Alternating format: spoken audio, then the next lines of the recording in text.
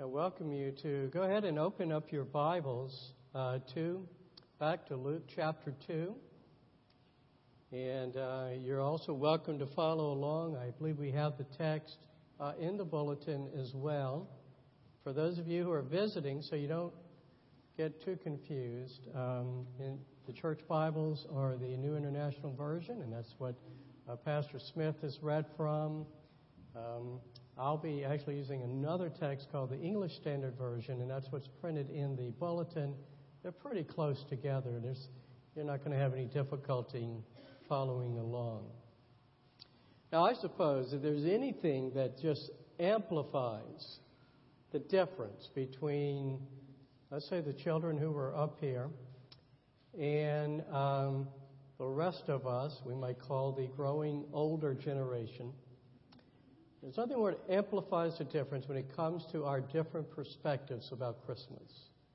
I mean, every year, we say the same thing around November.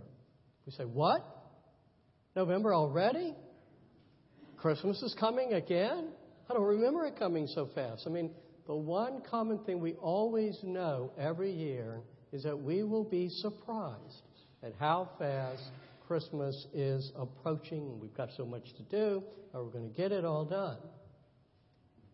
Now, if we're able to go way back into time, when we were little, remember how agonizingly slow the days went by before Christmas. We had a problem. There was some stuff that we wanted to have. It hasn't come yet. And we're given a promise.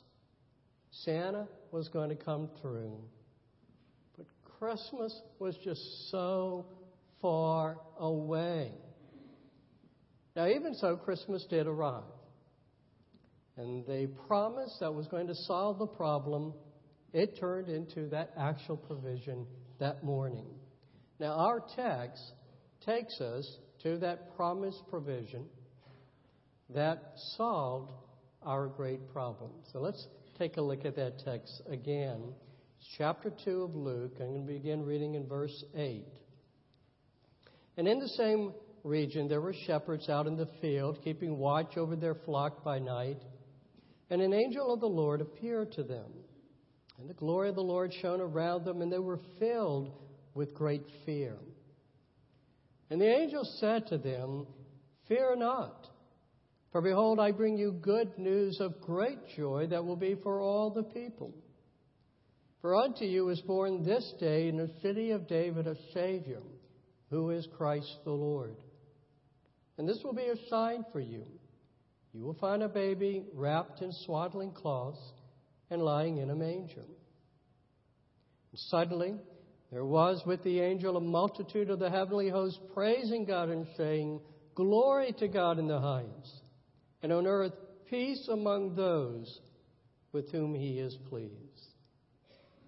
Now, I got to thank our pastor, Sam. He saved the best sermon for me in the Advent series. I mean, he had to give it, first of all, he had to talk about the problem of sin. I mean, that's kind of a bummer to have to preach upon. Now, he did last Sunday get to speak about the promise. Now, that's better. But even as he said, it's a promise that was going to take a long time to be fulfilled. That's all it was. It was just a promise. Now, this angel announces the promise has arrived. For unto you was born this day. He's not saying that the good news is this, that the promise, it's now been placed on the schedule. Okay? This is not another message from an angel about what's going to take place sometime. It has, or rather he has. He's arrived. He's here this very day. And he is the promise that everyone has been yearning for. In the city of David, a Savior who is Christ the Lord. He's that long-expected Messiah. Christ is the Greek term for the Hebrew word Messiah. Furthermore, he's born in the city of David. The angel doesn't say Bethlehem, the city of David. He's reminding them of that promise that was made centuries earlier to David, in which God has said, your house and your kingdom shall be made sure forever before me. Your throne shall be established forever. It's now being fulfilled.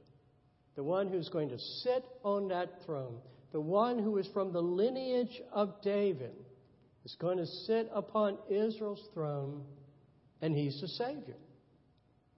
Now, when the shepherds heard that word Savior, they're thinking, okay, he is the one who is going to deliver them, in this case, from the Romans. And so the Christ, the Messiah, furthermore, he is the Lord. Okay, and that would also make sense to them. Because they were expecting the Messiah to be, what we today would call a superhero. Okay? He's going to be a man, but he's not going to be just a man. He's going to have great powers that he's going to use for this deliverance. I mean, this is all so great. This is what the Jewish people have been longing for centuries. It's what they've been expecting for this long-awaited Messiah. Now, it's the next line that would have seemed a bit odd. It's in verse 12. And this will be a sign for you. Okay, here's how you're going to know this is the Messiah. You will find a baby wrapped in swaddling cloths and lying in a manger. A manger. I mean, really. The king, the Messiah, he's in a manger, a feeding trough. Now, the shepherds, they probably weren't thinking too much about it at that moment. I mean, the oddity of it. I mean, at that moment, throughout the sky are thousands of angels, and they're breaking forth in praise to God. And so, I mean, that kind of just overwhelms you. And I'm surprised they even remember the message after that. But Luke, who's writing this, he thinks it is significant that the baby is in a manger. It's the only element in Luke's narration that appears 3 times. It's in verse 7, when there's the account of the baby being born and is laid in a manger. There's the announcement from the angels, going to be in a manger. And finally, in verse 16, the shepherds go, and there's the baby in a manger. Luke wants us to understand this. Why? What's he saying to us? Well, that for all of the fanfare of the angelic announcement, I mean, that's really great. The actual circumstance of the Messiah's birth, it's a humble circumstance. And it is seemingly insignificant as a birth can be. The Messiah is born evidently in poverty. And however illustrious his lineage may be, coming from David, he is born a nobody in the eyes of the world. Even this very visit of the angels, it's an odd case about it. Why do you go to shepherds of all people? I mean, why didn't they go to Jerusalem? Why didn't they appear before some priests, before religious leaders, maybe members of the Sanhedrin, maybe even Herod? That would have been the logical thing to do. It certainly would have had more impact. I mean, the shepherds go, they do the best job they can of spreading the news, but after all of this said and done, the only thing we hear is that some people hear it and they go, wow, that's something. That's about it. We don't hear anything more. Now, one reason is the shepherds themselves. They are of little account in their society. I mean, think of it this way. I mean, if somebody wants to be a candidate for President of the United States, I mean, how do you make your announcement? You might go to your hometown, but however you do it, you make sure that there's media there. You make sure that it's going to get as much coverage as possible. You don't go out to a cattle ranch at night and ask a handful of ranch hands, hey, guys, would you get the word out for me? That's not how you do it. Now again, you have this wonderful appearance of angels in the sky. That's great. That's worthy of the announcement of the Messiah. But why do you waste such glory and such wonder on a few shepherds? I mean, it certainly seems that God is hiding His light under a bushel, doesn't it? Or closer to the truth, He seems to emphasize this, that however glorious the birth of the Messiah is, and it is glorious, the Messiah comes in humility, and He comes to those who are humble. To put it another way, the long-expected provision, when it finally arrives, doesn't seem to be that great of a provision. So humble, so small. We are given not a warrior king, we're given a baby. And that baby does not arrive in glorious dress. It's wrapped in some strips of some cloth or some rags. And He's laid in a feeding trough. You get that fanfare of the angels, but again, nobody other than these peasant shepherds hear them. This is the great provision. Now, such a question would be raised throughout Jesus' life, because truth be told, He never fulfilled the expectations of His people. Now, He did those miracles, and those were great. That was something. But He didn't take advantage of them. I mean, one time the people actually were ready. I mean, He'd been feeding them miraculously, and they're ready to make Him king, and He sneaks away. He has nothing to say about the Roman oppressors other than, we'll turn the other cheek, and, if you owe taxes, well, you should pay your taxes. He doesn't take up a weapon. He leads no army. He ends up dying ignobly on a cross. This is the promised provision. It's really the question that's raised today. People around us, throughout the world, they like Christmas time. The Christmas carols are nice to sing. The nativity scenes are sweet, and it's good to take children to see those things. But really, we in this postmodern scientific age, are we actually to believe that away in a manger there was this little baby who was the Son of God? Are we to believe in this fairy tale? This is the provision for mankind, the hope of the world. Unbelievers, you got to understand, unbelievers look at the churches, and quite frankly, they're not impressed. They see a mixture of what they would think be superstition, attributed to lack of education or just gullibility, backward ways of thinking. They see a hodgepodge of belief systems and behavior. You can go to some really large churches and high-class ways, or you go to storefronts or little country churches, and it's kind of like country revivalism, and they kind of find it amusing. And they say, this is the church that possesses the provision for mankind. And I would ask some of here, is there anyone here this way? Are you here in this sanctuary out of politeness? You find the people nice, you like singing the carols, but really, who could believe that there was this baby in history who was the Son of God, sent to save the world from sin? It's too far-fetched. It certainly is too imperfect when you consider those who profess such a faith. Because quite honestly, those who profess faith, they clearly have their faults.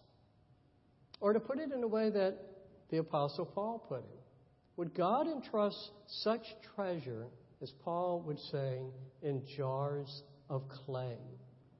Why that way? Well, the message of the first Christmas is that God did do just that. The provision arrived. He arrived in a humble-looking package. Nevertheless, he came. He did not fulfill the expectations of his people at that time. Nevertheless, he carried out the true mission of the Messiah, which was to save the people not from Romans or whoever else they think's oppressing them, but from their sins. And even what appeared to be the ultimate failure was the ultimate victory. He accomplished in his death what he was born to do.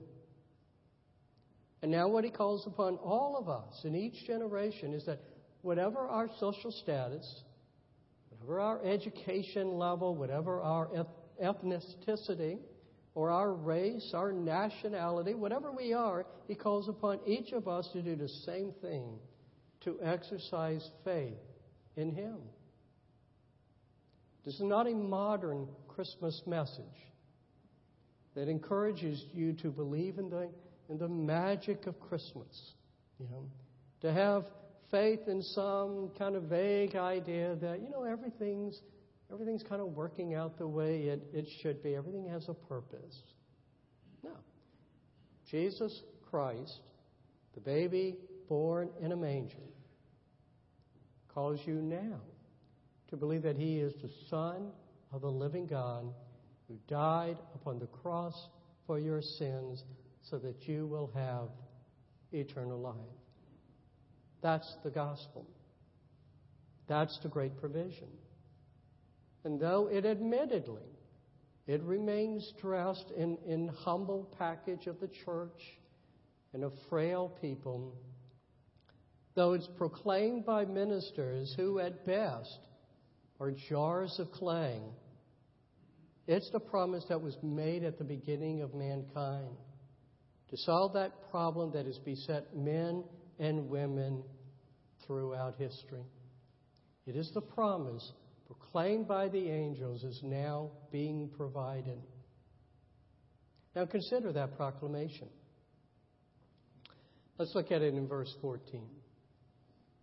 Glory to God in the highest, and on earth peace among those with whom he is pleased.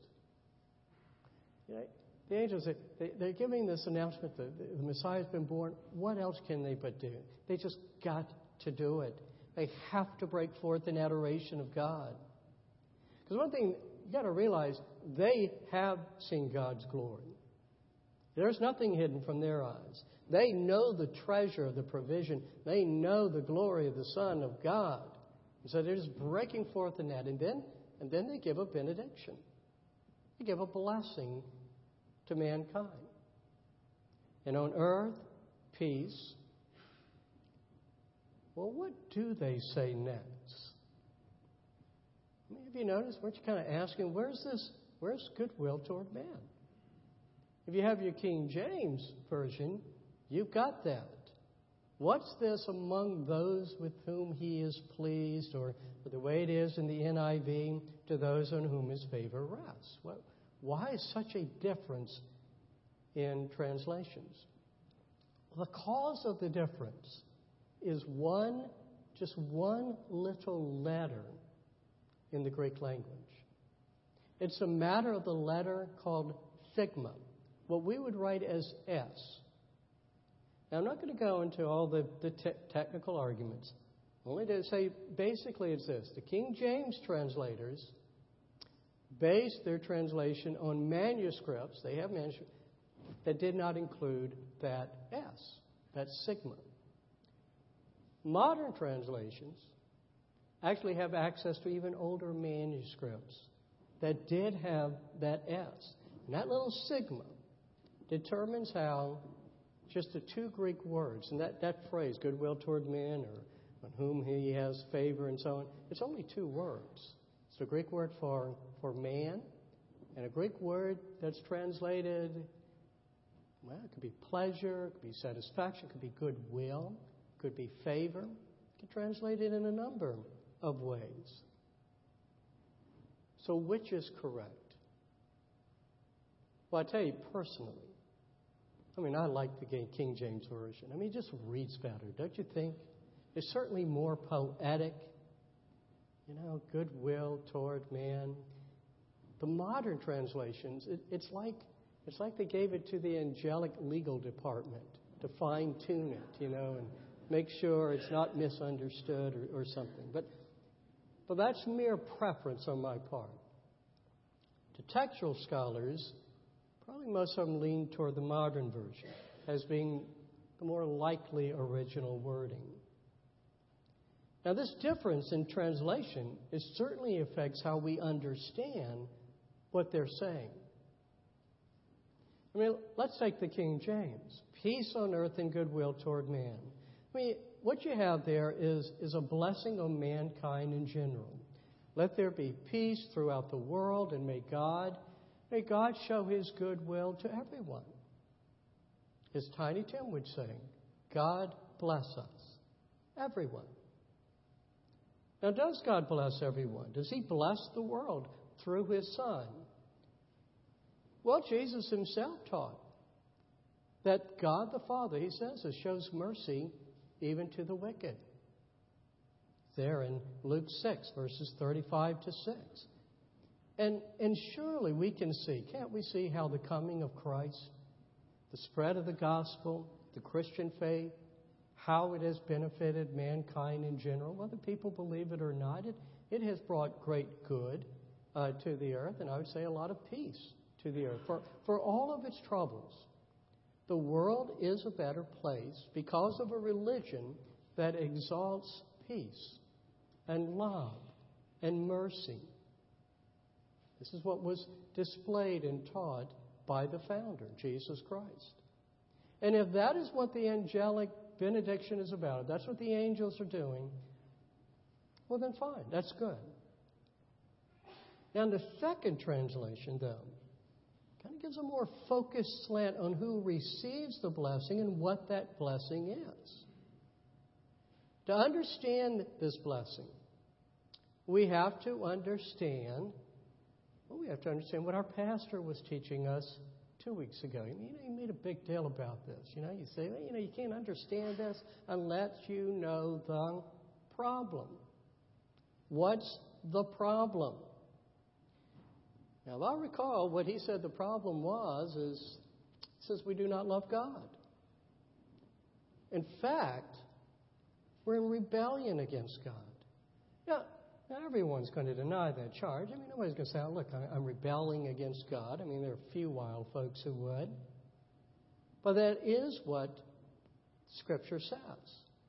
And what Scripture teaches is that there is enmity between us and God. Our problem is not that we're just not in tune with the divine or something. We're in rebellion against God, and there is judgment hanging over our heads, and we have no hope of escaping this condemnation from God, not of ourselves. And so the peace then that is needed, that is really needed, is the peace of reconciliation with God. That is true and lasting peace. The peace on earth, that's good. But just trying to have peace between, peoples and earth, it's tenuous at best. It's never lasting. Now, we can get by. The earth is doing okay. But life cannot carry on eternally if there is not reconciling peace with God. If we don't have this peace with God, we're doomed. This is a problem that has eternal consequences. And solving this problem is the most critical matter for every human being. And so the angel's message is that it is such peace that this baby in a manger will achieve. And he's going to achieve it for whom? That's the next question. To everyone on earth? To those whom God is pleased? To those on whom His favor rests? In other words, this is the question, is there a limit to who receives this peace? Well, we have to look around, and obviously, not everyone does receive this peace. I mean, throughout the ages, at least most people do not believe in this baby as their Savior. Indeed, most people don't believe that there's a problem between them and God in the first place. If there is a God, they're getting along just fine. Thank you. So there is a limited number of men and women on earth who do actually receive the peace of salvation that the Christ child came to provide. And for them, the angel's reference to peace, it has a much deeper, richer meaning than it does for the others who, again, just see it kind of, God has goodwill towards us and hopefully there'll be some more peace on earth. But then there's still another question in this. Has God already limited who would receive the blessing? I mean, the angels give a blessing on those whom God already favors, whom He's already pleased with. This happens, they're given the blessing before the infant grows up to accomplish His work, and people are able to respond. Is the angelic announcement only for them? But I put this question to you. This is the only question that matters to each of us. Is the announcement for you? You determine if the peace includes you or not. It rests with you now to receive it or to reject it. You are the revealer of whether God is pleased with you or not. If His goodwill is upon you or not. You've been led to the water of life. It's up to you to drink.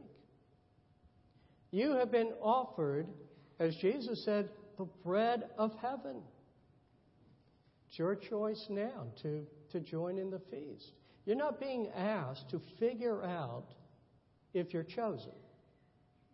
You're being asked to respond to the call. And if you haven't responded, what holds you back?